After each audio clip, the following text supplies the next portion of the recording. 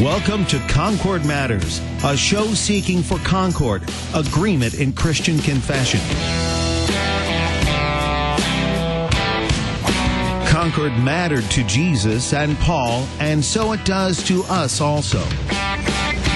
Spend these next 60 minutes as we talk matters of Concord. Concord Matters, a program produced by the Christ-centered leader in confessional broadcasting. Worldwide KFUO. Online at kfuo.org. And welcome to Concord Matters, the show where we seek to be of one mind, that is the mind of Christ. And to do that, we read through the Book of Concord, our Lutheran confession of the faith that guides our conversation, that we may have that mind of Christ. And to do that, we have our cohort of Christ-confessing Concordians with us today. Layman Peter Slayton, who is the social media manager for the Lutheran Church Missouri Synod. Pastor Peter Ill, who is the pastor of Trinity in Millstadt, Illinois. And I'm your host, Pastor Sean Smith. I'm the pastor of Emmanuel and St. Paul's. Yeah. Wait, there's another one. Yeah. What was the other one? I live right next to it. But St. Paul's in southern Illinois. In the beautiful wilds of Wine Hill and West Point. That is correct. Outside of Steelville, in case you're taking a map. And Campbell Hill, technically. I don't know where Campbell any Hill, of those places are. That's why I just say country. southern Illinois, because, yeah. And then sometimes it feels like you cover all of southern Illinois. You just drive around making hospital visits and things like that. But wonderful, beautiful ministry that we have there. Both Pastor Ill and I in southern Illinois. It's a great blessing to minister to those saints there, but also a great blessing to have this show where we read through the Book of Concord, and we continue to make our way through the Smalcald Articles, which is the confession of faith written by Martin Luther himself. Some call it the last will and testament of Luther, prepared for a council that never happened, unfortunately, but confesses that clear faith beautifully and wonderfully. And so we're drawing to a close on this Smalcald Articles, but we have some important things to hit before we do. Mm-hmm. One of them being what we're going to cover today, which is Article 13, how one is justified before God and does good works. I mean, if there's anything that is potentially what the Reformation was all about, I think it's this, right? So, Pastor L, I know you tried to jump in there. For our Concordians listening at home, though, we probably want to specify that as Part 3, Article 13. The Smalcald Articles are set up kind of in layers, where the first part is the gospel. The second part is those things that are the most clear distinctions and some of the most challenging distinctions between the Lutheran Reformers and the Roman Catholic Church. And then the third part is the things that flow out of the gospel and out of those other things, and we see these as kind of the touch points and perhaps I can say the skirmish lines of the distinctions between the Roman Catholic Church and the Church of the Reformation. And this is still one of the skirmish lines today. When I get to visit with Christians, especially Lutheran Christians, they will say, now, in the Roman Catholic Church, they talk about works this way, and we talk about works that way, or there will be some questions about works, and this is a question that is as true in 1537 as it is in 2019. And being able to have this conversation with our Roman Catholic brothers and sisters in Christ, with our Lutheran brothers and sisters in Christ, with any other brother and sister in Christ is a really important thing that we need to be able to do, and I'm really looking forward to a good conversation today. Before we go on to Layman Slayton, who I know wants to jump in, you wait till the end of the Smalcald Articles to drop the image, the skirmish lines. I mean, we could have been using this all along, Pastor Ill, and you wait until today to break out that image. Come on, Layman Slayton, go ahead. Well, I think that feeds into what I was going to say. I liked how you suggested that, if there was something that was at the heart of the Reformation, we finally get into that point. So in terms of those skirmish lines, I think the struggle that is going to be highlighted here is we talk about justification. Roman Catholics talked about justification. We talk about good works. They talk about good works. But there is a distinction that needs to be made between those two things. And those lines, maybe they're battle lines, maybe they're not. Battle lines in terms of the discussion of them. Lines need to be drawn between them because The problem is that when the distinction isn't made, they get confused and drawn into each other. And so what we're going to talk about today is clarifying those terms once again and making sure that each one gets put in their proper place and they don't get confused and mixed in with each other, where what we've talked about a lot, the confusion ends up being that the good works actually help in the justification or cause the justification. And when we deny that that's true, we get accused of saying there's no good works necessary at all. So that's the skirmish, if you will, that we're going to be going through once again today. Which, tying back in with something that you said earlier on in that, is that, they talk about good works, we talk about good works, and you kind of hinted there at the end, sometimes as Lutherans, we're accused of not talking about good works, right? We make that chief article upon which the church stands or falls, and we've talked about this many times. It's the longest article in the entire Book of Concord, in the Apology of the Augsburg Confession. We covered, 6 months of it when we went through the Apology of the Augsburg Confession on this show. I thought it was a year, but yeah, maybe. Tomato. It was really long, but it's a blur. The article on justification, the doctrine of justification for us is very, very important, and will be. I mean, you can already by the title see it's going to tie into how we talk about good works, and you set that up really well. But one of the things that often happens is that we would be accused of, well, you don't talk about good works, and that was already going on at the time of the Reformation. Sure. And so it is really important to have this article, because the question eventually comes, right? Well, where do good works fit in? Mm-hmm. All right. So you're saved by grace through faith. Great. All right.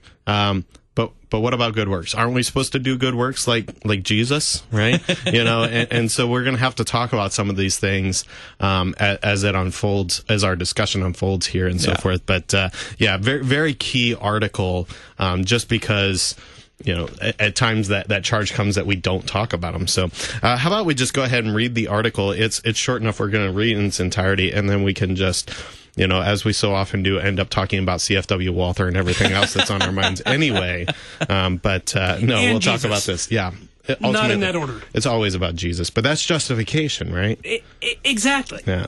So what about good works like Jesus is justification and Walther is sanctification? Is that what just happened? No, we did not say that. No. Okay, dear good. Listener, please bear with us. We did not actually say that.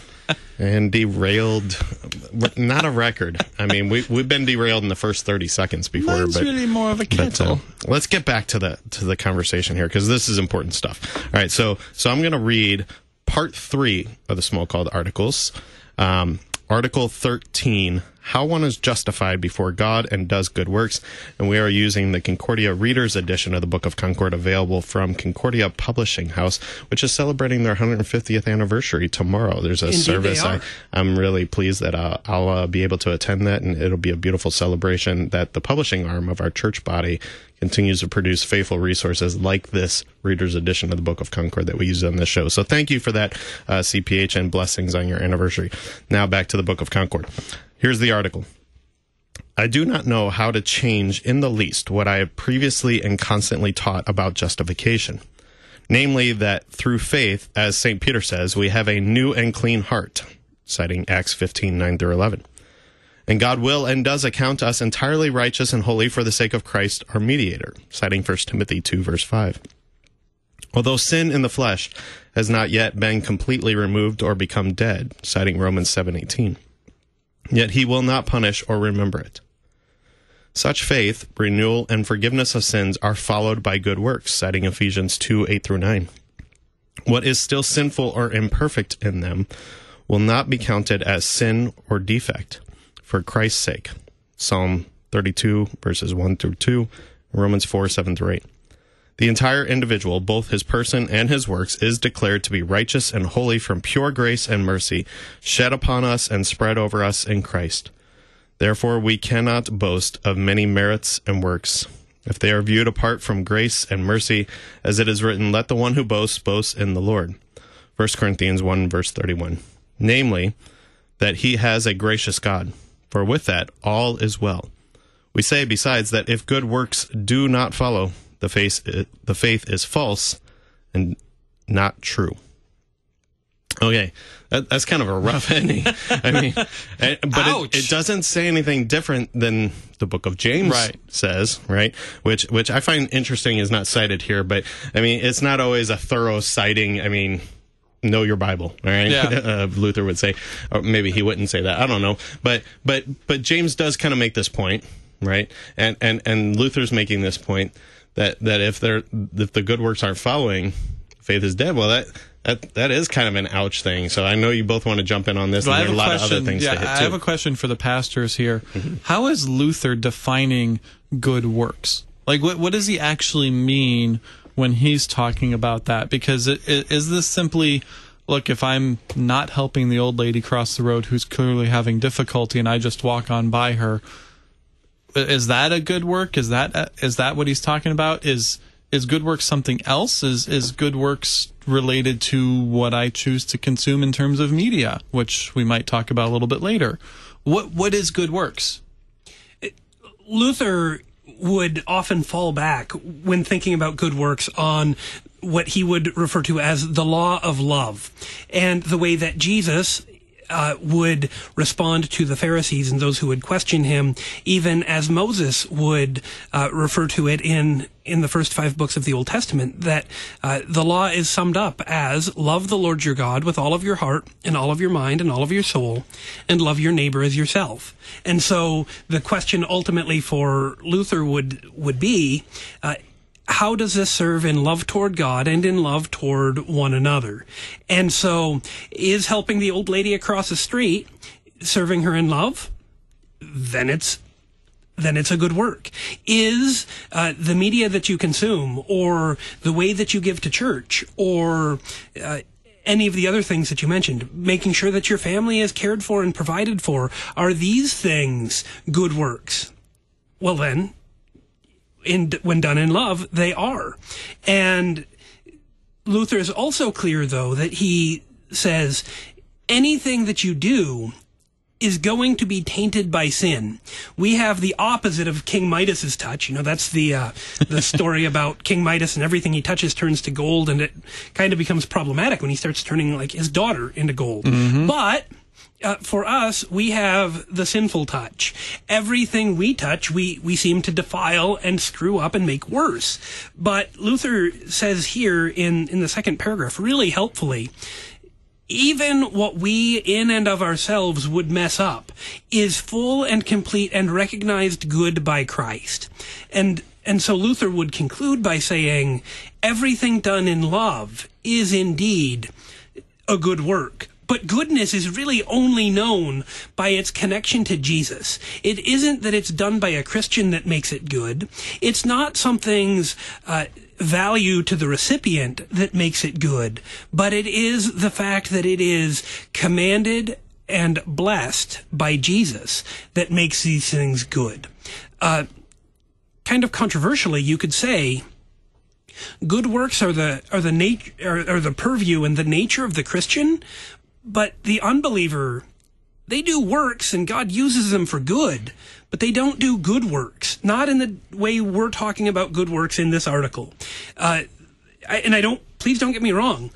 People who are outside the faith do wonderful humanitarian things, but they are not regarded by God as good works, because the idea of a good work is a work that is given and blessed by Jesus. As you were speaking, I thought of Romans 14:23. That just kind of, I'm wondering if this speaks to this at all. The very last sentence in that verse is, "For whatever does not proceed from faith is sin." Is that the distinction you were making there at the end between good works, not good works, and why the unbeliever has no good works because there is no faith? Therefore, everything that proceeds from them is sin, because there is no faith from which it can proceed. Is that what we're talking about? Right. And if you're listening along and you're saying, "Wait, this sounds kind of uncomfortable." This is going to hurt. It is somewhat uncomfortable. It's okay to just admit, I'm feeling a little out of sorts with this. And please don't misunderstand. We're not trying to say that the things that are done by people who are outside the faith are according to the way we see things in the world in front of us. We're not saying they're bad. necessarily. We're saying they're done outside of the Christian faith, and what makes things good ultimately is in the eye of God, not in the eye of you and me. So we could talk about organizations that do humanitarian work, and we can say, yeah, from a human perspective, that's a good thing, but before God, these things aren't done in the name of Jesus, and it is the name of Jesus that makes all things good. I think it's important to distinguish something we're kind of dancing around here. I think you've described, but there's a couple of kinds of righteousness going on here, right? And so we can see our unbelieving neighbor, right, help that old lady across the street, and we would say that's a good work, right? That is it's a good thing for them to do. That is a good thing for them to do. But when we're talking about that being a good work, it is in a horizontal, person-to-person, life in this world kind of good work, right? But in terms of, and elsewhere, especially in the Augsburg Confession, we would talk about these things as truly good works, and they put that modifier on there, truly good works, right? And we've talked about this some before as we've gone through that, especially in the Apology of the Augsburg Confession, that what we mean by truly is that it has to be done in proceeding forth from faith, trust in Christ as your Savior, right? For it to be acceptable to God. Because even in the way that we've been discussing this here, right? Pastor Ill mentioned our sins or even our best works are tainted with sin, right? And even more, the very nature of your question, Layman Slayton, is what's a good work? Well, there's a lot of good works out there. And guess what? I've probably passed on doing at least 150 of them today. I haven't been keeping count. Yeah. Right? And it's not like I even actively passed on, like, I saw that and I was like, yep, not doing that. It's not even that. It's just, there's so many good works that are available to us at any given time. And so then we also have the freedom of the Christian, to participate in many good things, but we can't do them all. And we can't fulfill them all because we live in this sin-tainted world where the weakness of the flesh just doesn't permit us, right? And the binding of time that we live in, there's just not enough time to get all the good works in that are available to us each and every single day and moment to do, right? Mm. And so that too is tainted by sin then. Why don't you do all the good works that are available there for you to do, right? And we can certainly go on longer discussions down those sorts of things too. But the reality is that it's all wrapped up in sin, right? And so in order for it to be a truly good work, acceptable and pleasing to God, who demands perfection, be perfect as your heavenly Father is perfect, right?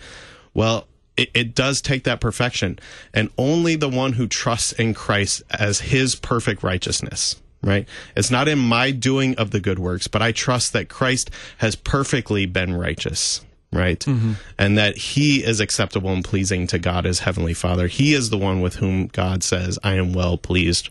And it is through faith in him that he then reckons that righteousness to me, right? Mm-hmm. As we've talked about. And so that's what we mean by a truly good work.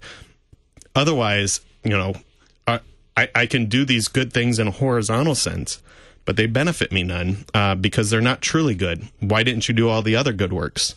Why did you do that out of selfish motivation so that you could look good for the cute girl standing across the street that you wanted to catch her attention, right? Yeah. Or whatever else it may be. I really need to find a new... People are going to think I'm weird that I always use that kind of idea, but anyway. Do we ever use the term spiritually good works? Is that used to differentiate between the good work... And because it's kind of in it's our, I don't know, our eternally good works. I don't know, other than truly good works. I'm just trying to think, are there other terms that might help further clarify that get used, or is that pretty much all we do with that one? I'm not aware of that as a turn of phrase in Scripture. I'm thinking of all the ways I can get in trouble with it, but yeah. At the end of the day, I try to be a pretty simple guy, and I try to stick as very tightly as possible as I can with the words of Scripture. Mm-hmm. And Scripture uses the word for good works, and that's what we have, is just good works. And so I don't try to add too much to that, but in reading Scripture, it raises the question that there's a little bit of a chicken and the egg kind of a thing going on here. You know, which comes first, the chicken or the egg? Or which comes first, the faith or the good works? And so often as Christians, there's a temptation for us to justify our faith and to prove our faith by saying, well, just look at all the good works that I do. I'm a Christian because I need to be a good person, or I'm a good person because I'm a Christian. And we try to I go to church at least once a month. We try to use that as a sense of self-justification and self-righteousness. But when Scripture speaks in Ephesians chapter 2, this is something that's cited in our reading. And I'd like to just read Ephesians 2, verses 8, 9, and 10, because I think it's really helpful here. For by grace you have been saved through faith, and this is not your own doing. It is the gift of God, not a result of works, so that no one may boast. For we are his workmanship, created in Christ Jesus for good works, which God prepared beforehand that we should walk in them. And as we talk about these things that we do, we are walking in the way of Jesus. We are walking in the way of the faith that has been given us, not because we need to prove that we're good people, but because now that Jesus has died and is raised from the dead for us, now that Jesus has baptized us into his kingdom and is feeding us with his own body and his own blood from the cross to us here and now that Jesus is speaking his words into our ears, what else can we do but the good works that he has prepared? And sometimes we'd like to look back at ourselves and say, well, that didn't seem to be such a good work. To which Jesus responds, but that love was made perfect in my weakness, and it is completely sanctified and made holy. It is completely justified and made right by my work. Because it's not up to me or you or anybody else to declare my work is good. Jesus is the one who says that this work is good. And when Jesus says it, that means we believe it. And sometimes we want to look back at ourselves and we end up wanting to ask that law question of, now, was this a good work or wasn't it? And Jesus' answer is, it's a work done in my name. Therefore, it's a good work. No matter how well or not well you did what you did. It's in my name, and I am the one who purified it, just like I am the one who purifies you. I want to take this a little further, especially talking about you threw out sanctified and justified and talking about the relation there and things like that. Well, we're going to go further down that trail because there's a lot to chase here. But even in what you were just talking about there and kind of even evaluating and looking at, was this a good work? Is that not a good work? And even being aware of it and so forth, what rings in my mind is Matthew 25, where Jesus comes in the final judgment. And, it starts out when the Son of Man comes in his glory and he separates out the sheep and the goats, right? And I find it interesting in that parable that our Lord gives us, right? That it is the sheep, right, who have done these good works, right? I was hungry and you fed me. I was naked and you clothed me. All of those things, right? In prison, you visited me. And they're like, when did we do that? They're not even aware that they were doing the good works, right? Which I think is really important for us, right? Don't waste your time getting caught up in evaluating your good works, right? I think it's the sinful flesh that wants to check those things out, because then it's the goats, right? The ones who are on the wrong side there that you don't want to be on, right? Who are kind of pointing to their good works and they're like, didn't we do that? And I think it boils down to this point that we're making here, right? If it's absent that faith, it's not a truly good work, right? And it merits you nothing.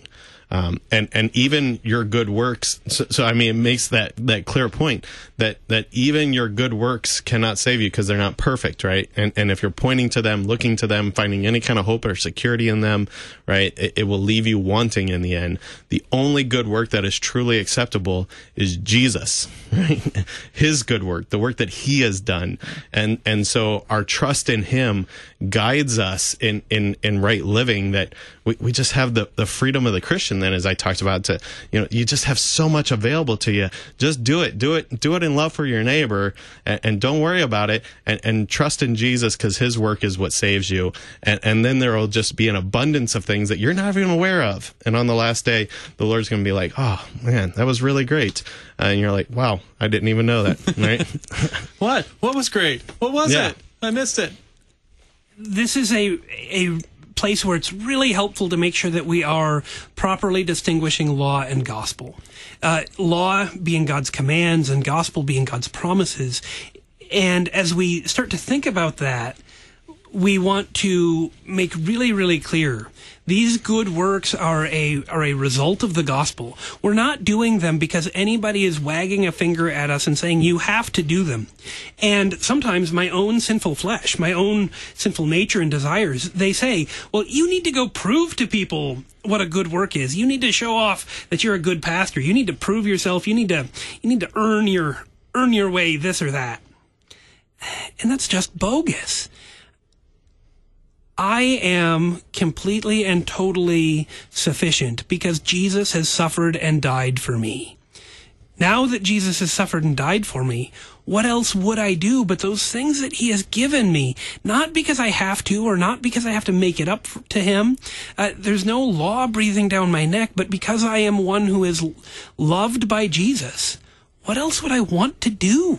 I am completely Jesus's, and he improves upon who I am. He has made me holy and righteous, and he takes all of my unholiness and unrighteousness and completes what I can't do for myself. It's a faithful confession, which is a good work itself, as is then listening to the show a good work. And so, dear listener, please come right back if you listen in after faith. this break. We won't know until the end.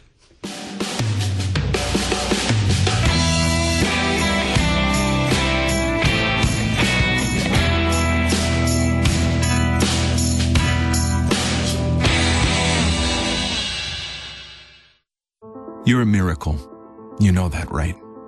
A living, breathing, one-of-a-kind miracle. You were created to stand apart, to share your gifts in the service of others, to make an uncommon impact in a common world.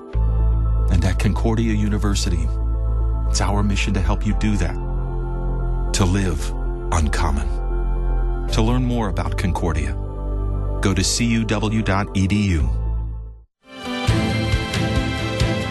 How is suffering a necessary part of the Christian life? And how does God's Word continue both to bring suffering and work in the midst of suffering?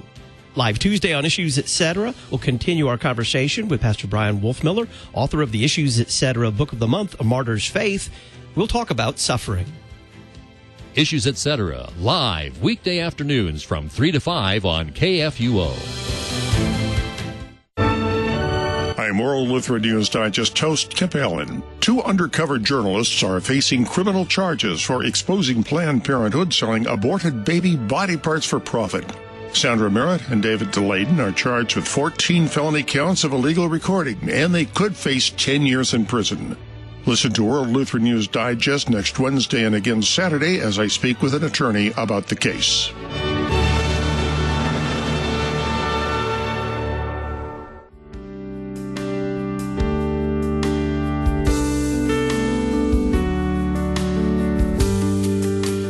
I'm Pastor Ken Baumberger.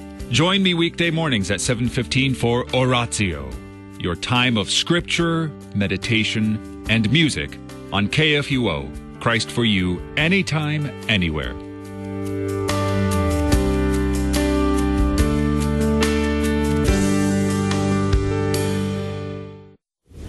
Thousands of tourists visit Rome each year just to look up at the ceiling. What draws their attention is the magnificent work of Renaissance artist Michelangelo in the Sistine Chapel. Each fresco is a scene from the Bible. The work of earlier artists cover the walls of the chapel, one depicting the life of Christ, the other the life of Moses. Michelangelo painted 9 scenes running the entire length of the chapel. The ceiling begins with the creation from the book of Genesis and continues with the story of Noah. Michelangelo also included the biblical prophets and ancestors of Jesus. His painting of the Last Judgment on the altar wall of the chapel completed the Old and New Testament visualized in Michelangelo's work. Engage with the Bible in every sphere of its influence over the centuries. Brought to you by Museum of the Bible.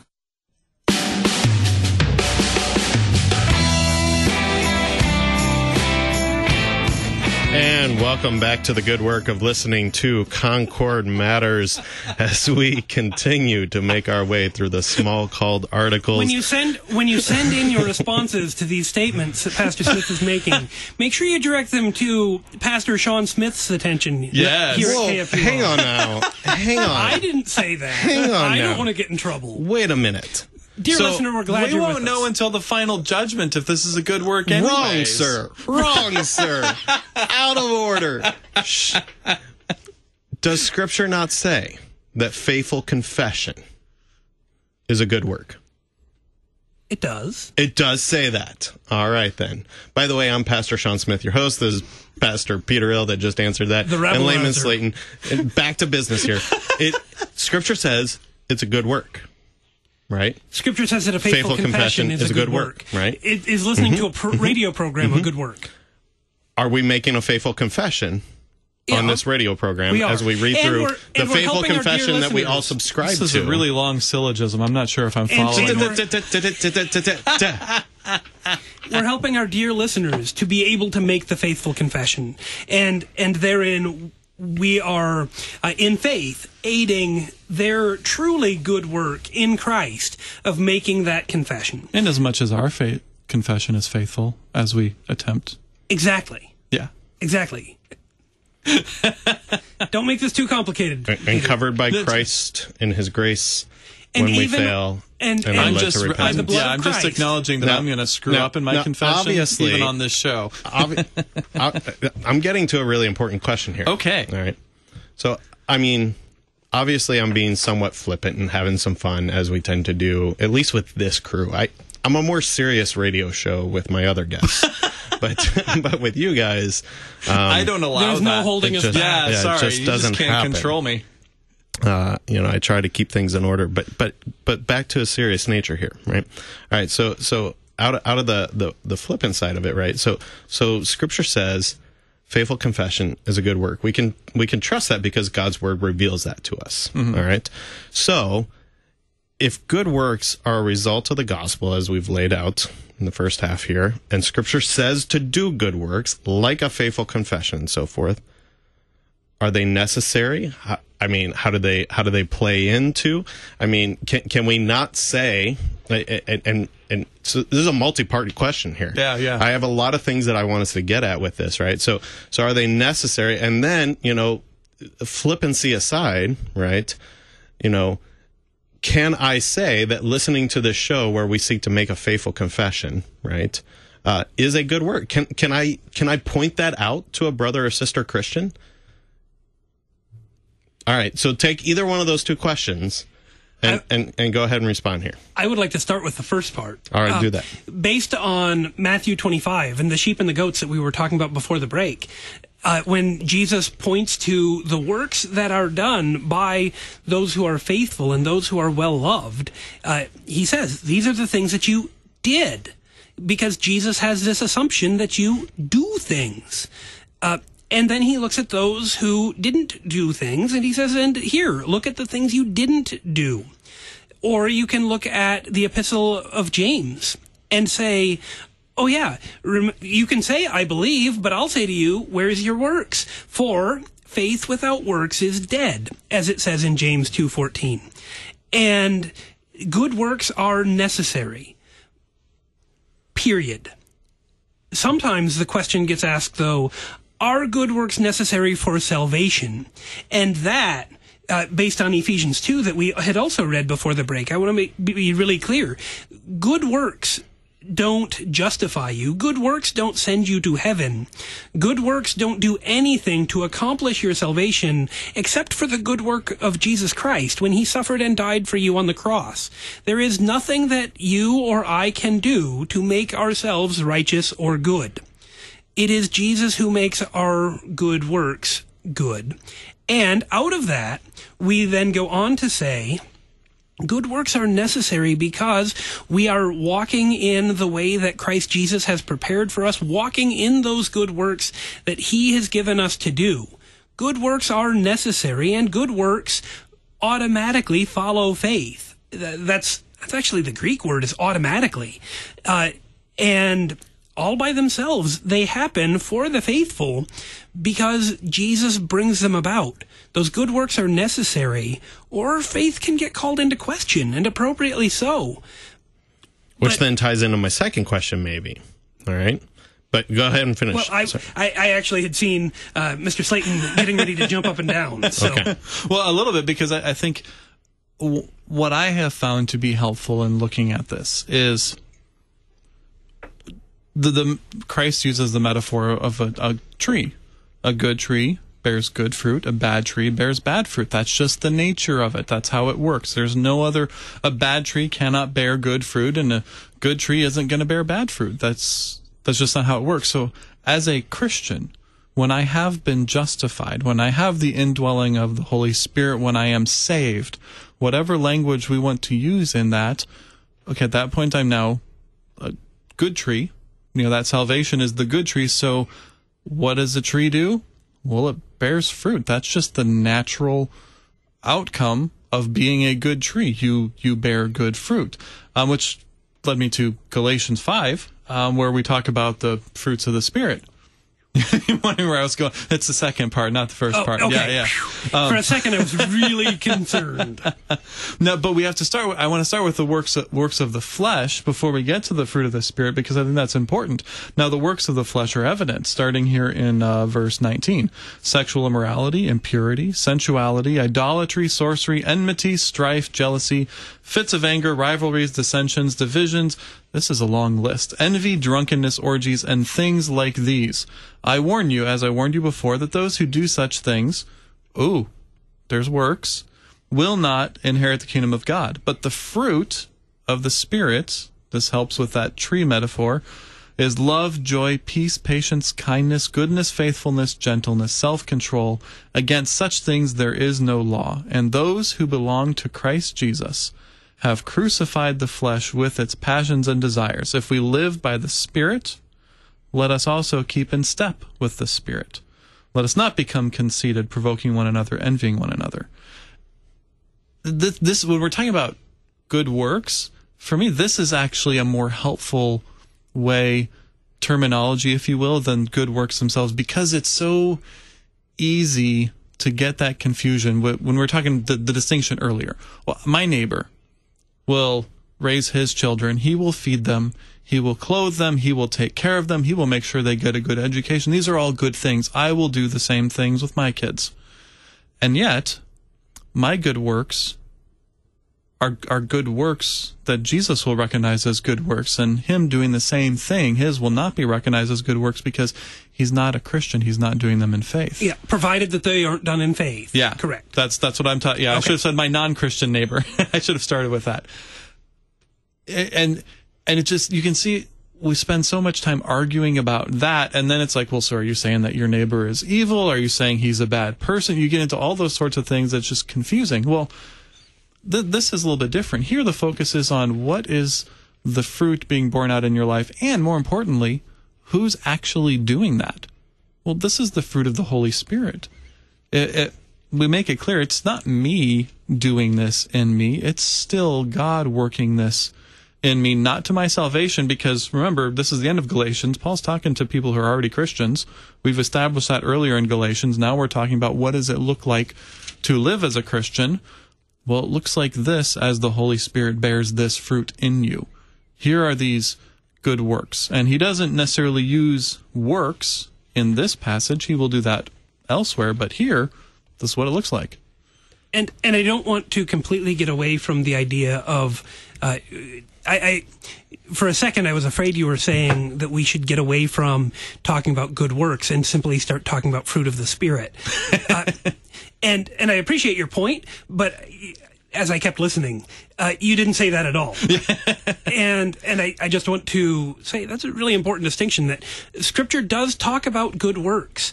Jesus assumes, St. Paul assumes, Peter assumes, Hebrews assumes, Revelation assumes that Christians do good works, because those good works are the fruit of what is done for us by Christ. And so we keep doing those things because they are the automatic result of faith, and they are assumed for us. Okay, so I still have my question here to be answered. and as you were talking here, what jumped to my mind was I got to join a lectionary study earlier. I'm a 1-year guy. I've said that on the show many times, but I know in the 3-year series coming up, that the epistle reading, 1 Timothy, chapter 1, but I'm not sure all the verses, but I know in the optional verses that you may hear in your church if you go to a 3-year lectionary church, it starts with verse 5. And it says, "The aim of our charge is love that issues from a pure heart and a good conscience and a sincere faith." All right. So here you have St. Paul exhorting Pastor Timothy, right, to do this. And as we were digging into the Greek at the lectionary study that I was at, what's translated as in the ESV here, the aim of our charge, it's the telos, right? The end, the goal. Right. And almost the fulfillment. Yeah. The fulfillment's a better way to translate it for sure. And so, if the fulfillment of our charge, what we're given to do, is love, which is a work, right? A good work here, right? And he relates that into proceeding from a pure heart and sincere faith, right? Clearly, St. Paul has no problems with exhorting to good works, right? And so it relates back to my question, right, of can I not exhort to a good work, flippancy aside, of, faithful confession, a show that seeks to do that and encourage that and so forth. Can we not exhort brother and sister Christians to do good works? Or I think Layman Slayton, in our break, you were maybe showing your more Baptist-y background with this word of accountability. Accountability, yeah. We Lutherans, we don't talk that way. I know, we don't like that. That's a scary word. But in a sense, right? Or we like the word exhort. Yes. And, that's a biblical word. So. Yeah. How does this play in? Can I do that even? There comes a point where I think we just simply get afraid, or maybe even allergic to this idea of talking about works. And Pastor Smith, if I come to you and I say, I want to encourage you in your good works, I want to encourage you to do well for yourself and your congregation, for your family, and to love them out of the love with which Jesus has loved you, all of a sudden, there's a concern that might get a little bit preachy. And that somehow you might take offense at that, and how dare I encourage you to good works? Well, and I think this is a concern that floats around from time to time, and even in the middle of that concern, though, we are called exactly to do that. That is exactly what Paul does. It's exactly what the Apostle John does. It's exactly what Jesus does, and a whole lot of others too. And so we continue to say, yes, go live in the new life that Christ has given you. We walk by faith, not by sight, and so keep living in that faith and in that faithfulness. I don't think that I would get offended if you encourage me, right? Okay. Because encouragement is like, yeah, that's a good thing. Go ahead, but I can take or leave encouragement. Is the way I see it. Maybe I'm just seeing the word wrong. Maybe I'm playing too much into this. But I'm going to stick with the biblical word exhort here, or even accountability would have this, right? That it's not just, I encourage you to do this. This is a good thing for you to do, but I'm going to exhort you to do this. You should be doing this. You should be living this way. Here's where the rubber has hit the road for me, personally. And in the conversations of which I've been a part in person or online, I always mention online. It's like I live there or something.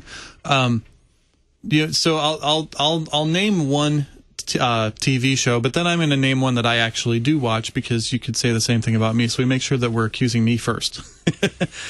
Probably the biggest one you see online in Christian circles is Game of Thrones, where you will have somebody say, you know what? There is so much objectionable content in that series, Christians probably shouldn't be watching it.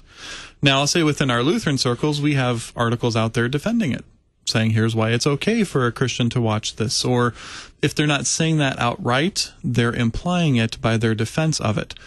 Okay, so I haven't watched it, but I do enjoy the John Wick series of movies. And if you're familiar with those at all, they are really violent. I live under a rock.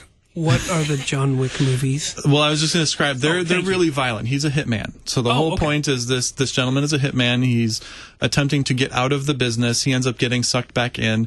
And so there have been 3 movies. I haven't seen the third one yet, but the first 2 is basically him fighting back and killing people in many and various gory ways. Rated R, lots of hyper violent, lots of language.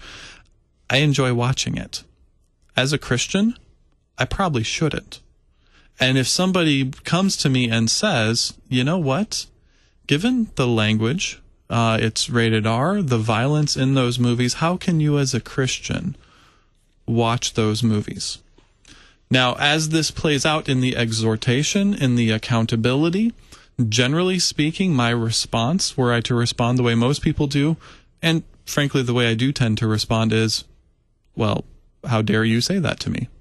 Who are you to speak of me to speak to me in that way? I'm a Christian. I'm saved by grace, not by my works. And in my Christian freedom, this doesn't affect me. And so I'm going to go ahead and watch it, and I'm totally fine.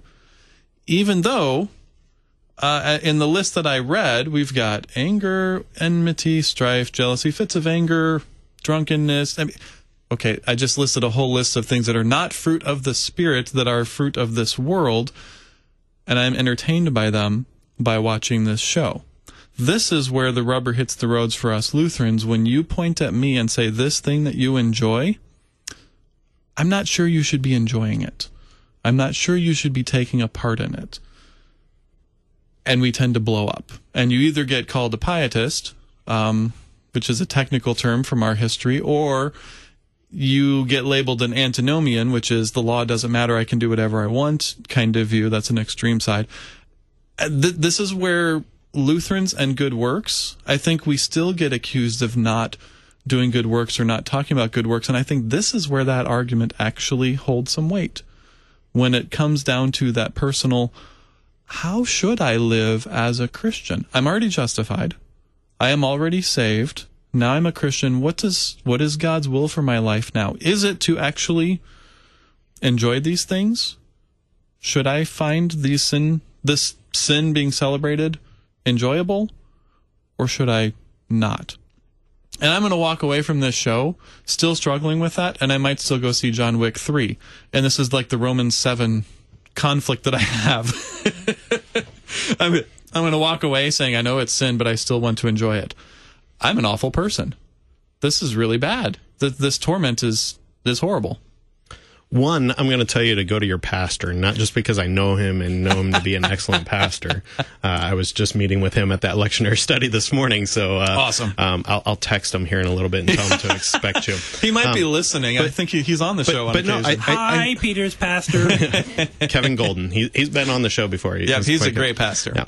Yeah. So Dr. Kevin Golden. But no, I think we do need to have those conversations with our pastors, and we need to be seeking pastoral counsel in these things, and be seeking and go for confession and absolution to do that.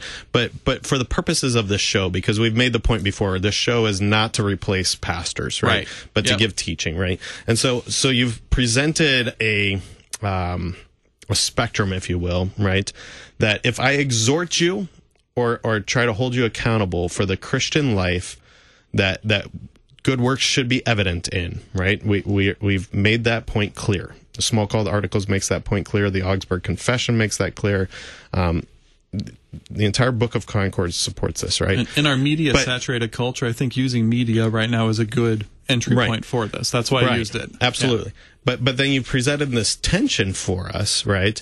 And that, if I exhort you to good works, because they should be evident in your life, I'm either labeled as a pietist, or if I don't exhort you to good works, I'm labeled as an antinomian. So what do? Help us resolve this tension in terms of a teaching thing here. Just on the teaching level. How do we hold this tension? Do we exhort to good works? Yes. Yes, we do. And I know in some... So I can say, listen to this show. Yeah. It's a good work, because faithful confession is a good work supported by Scripture.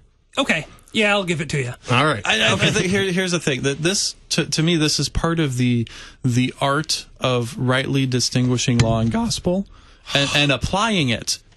Actually, so as my pastor or as a fellow Christian, this isn't just something that my pastor needs to do to me in confession and absolution, but also as fellow Christians to each other, is in rightly applying law and gospel. So I think the tension that we run into is I'm scared to call your sin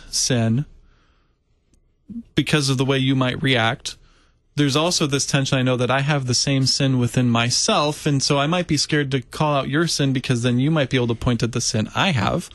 So that's why I've intentionally tried to give an example of, look, okay, I'm just going to be up front. I have the same sin, so if I'm going to call out Game of Thrones, I've got the same thing going on over here. There's no difference between us.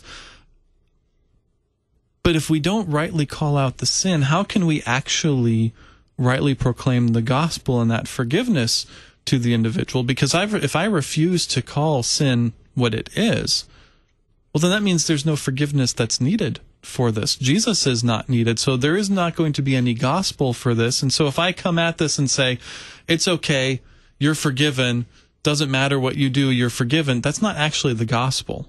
That ends up being condoning hypocrisy. Yeah. And that is something that Jesus in the Sermon on the Mount in the Gospel of Matthew comes out against. He says, don't deal with the speck in your neighbor's eye without dealing with the log in your own eye.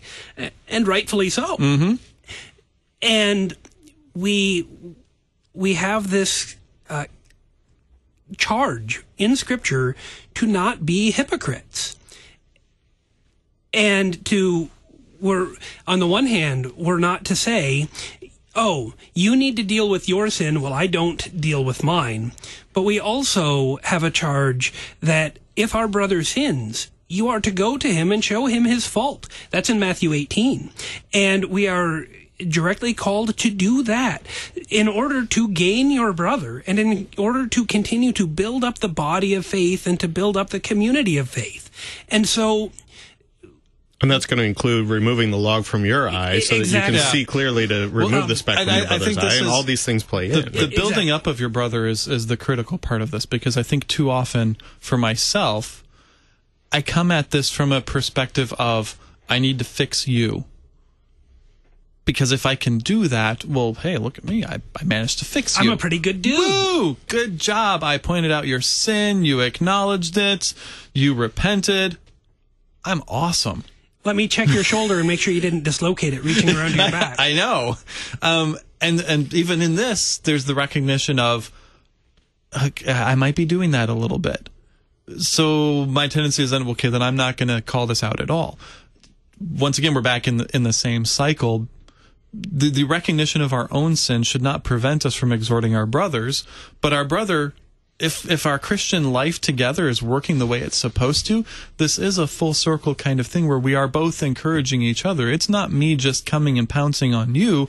It's us coming together and saying, look, we're both sinners. We both struggle with this. How can we do better?